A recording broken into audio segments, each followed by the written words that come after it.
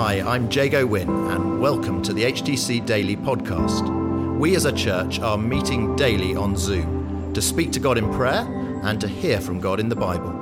For those of you who can't join us live or who want to listen again, we're featuring the Daily Bible Thought as we journey through Matthew's Gospel in the first part of 2021, and we're also including how we're being encouraged to pray each day. Today, it's Amanda Bell. Good morning, everybody. I wanted to set the context for today's passage by looking backwards a few verses to when Jesus enters Jerusalem. And his first action is to cleanse the temple courts, and he drives out all who were buying and selling there. He overturned the table of the money chargers and the benches of those selling doves. And it is written, he said to them, "My house will be called a house of prayer, but you are making it a den of robbers." And at the time of King Herod, he had rebuilt the temple, as you can see, as this grand edifice and a tourist destination to make Jerusalem a kind of prime hotspot. And in the outer court areas, the pilgrims and the foreigners were being overcharged to buy sacrifices and temple coins, and Gentiles weren't allowed any further than the outer courts on the pain of death. But God had always meant the temple to be a place where everyone could come to worship him freely. So Jesus is angry because rather than a bridge, the temple had become a barrier to the worship of God among all peoples, a place where the poor are exploited and the Gentiles were excluded. And that quote is from Isaiah 56. And it says, "Any foreigners who bind themselves to the Lord, their burnt offerings and sacrifice will be accepted on my altar. For my house will be called a house of prayer for all nations." And today, God's house is found in his people, in the church. And what we see here is that church is for everyone. And that is the context for our passage this morning. It is the day after, and once again, Jesus is in the temple courts. And he begins to teach in verse 23.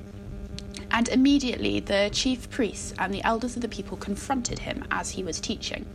And you can get why after yesterday's antics. And all the way through the Gospels, we see this opposition between Jesus and the religious leaders of his day. And by the time we get to Matthew 23, Jesus accuses them that they do not practice what they preach, "You hypocrites," tying heavy burdens on men's shoulders with their traditions and their complex rules. Whereas when Jesus is teaching, he makes God's word available to everyone. Because church is for everyone. Jesus welcomed the poor and the outcast, and he hangs out with the sinners. So the everyday normal people love him, but the religious leaders hate him. And they are deliberately trying to catch him out by asking this question: who gave you this authority? But Jesus knows their game, and he bats back a question about John the Baptist in verse 25, which of course they can't answer. And then he continues to show up the religious leaders with a parable, because church is not about religion either. He says in verse 28, "What do you think? There was a man who had 2 sons. He went to the first and said, 'Son, go and work today in the vineyard.' 'I will not,' he answered, but later he changed his mind and went. Then the father went to the other son and said the same thing. He answered, 'I will, sir,' but he did not go. Which of the 2 did what his father wanted?' And they replied, 'The first.'" And all the way through the Bible, the image of a vineyard is used as a metaphor for the kingdom of God in the Jewish nation. And Jesus is reinforcing his earlier point that church is for all peoples. Religious ethnicity won't be enough anymore. You can't just be a member of the club. But what Jesus says here is also another kick in the teeth for the religious leaders in their hypocrisy, because they know that Jesus is getting at merely saying the right thing, "I will, sir." It isn't any good. Practice what you preach. Because the kind of religion they were teaching was all about externals, belonging to that club, looking good on the outside, but not allowing gospel goodness to permeate from the inside. And actually, I think that's a warning to us as well. Because as with another famous parable about 2 sons, we can also imitate the religion of the second son. We can say, "I will work in the vineyard, I belong to the club, and I wear the right clothes." I believe the word of God is true. I just haven't quite committed to reading it seriously yet. And yes, I will get stuck into church and serve in a team. I just haven't had time to sign up yet. And I absolutely believe in financial giving. I just haven't quite been able to sort out this month's yet. I'm a disciple. And if it's all talk, but there's no change in our lifestyles, are we really disciples? Because encountering Jesus will always change us if we let him. He wants radical disciples who are committed to working in his vineyard. And at HTC, our vision is to see every life bearing fruit for Jesus. That means being transformed by Jesus from the inside out. Because church isn't just about religion, being a member of the club, about keeping a set of rules, about turning up and looking good. Jesus cares about the state of our hearts. And the tragic thing is that the chief priests and the elders miss out the invitation to come and work in the vineyard too, to join in with the kingdom of heaven, just like the first son, who at first glance looks a bit hopeless, but later changes his mind. And in verse 31, Jesus said to them, "Truly I tell you, the tax collectors and the prostitutes are entering the kingdom of God ahead of you."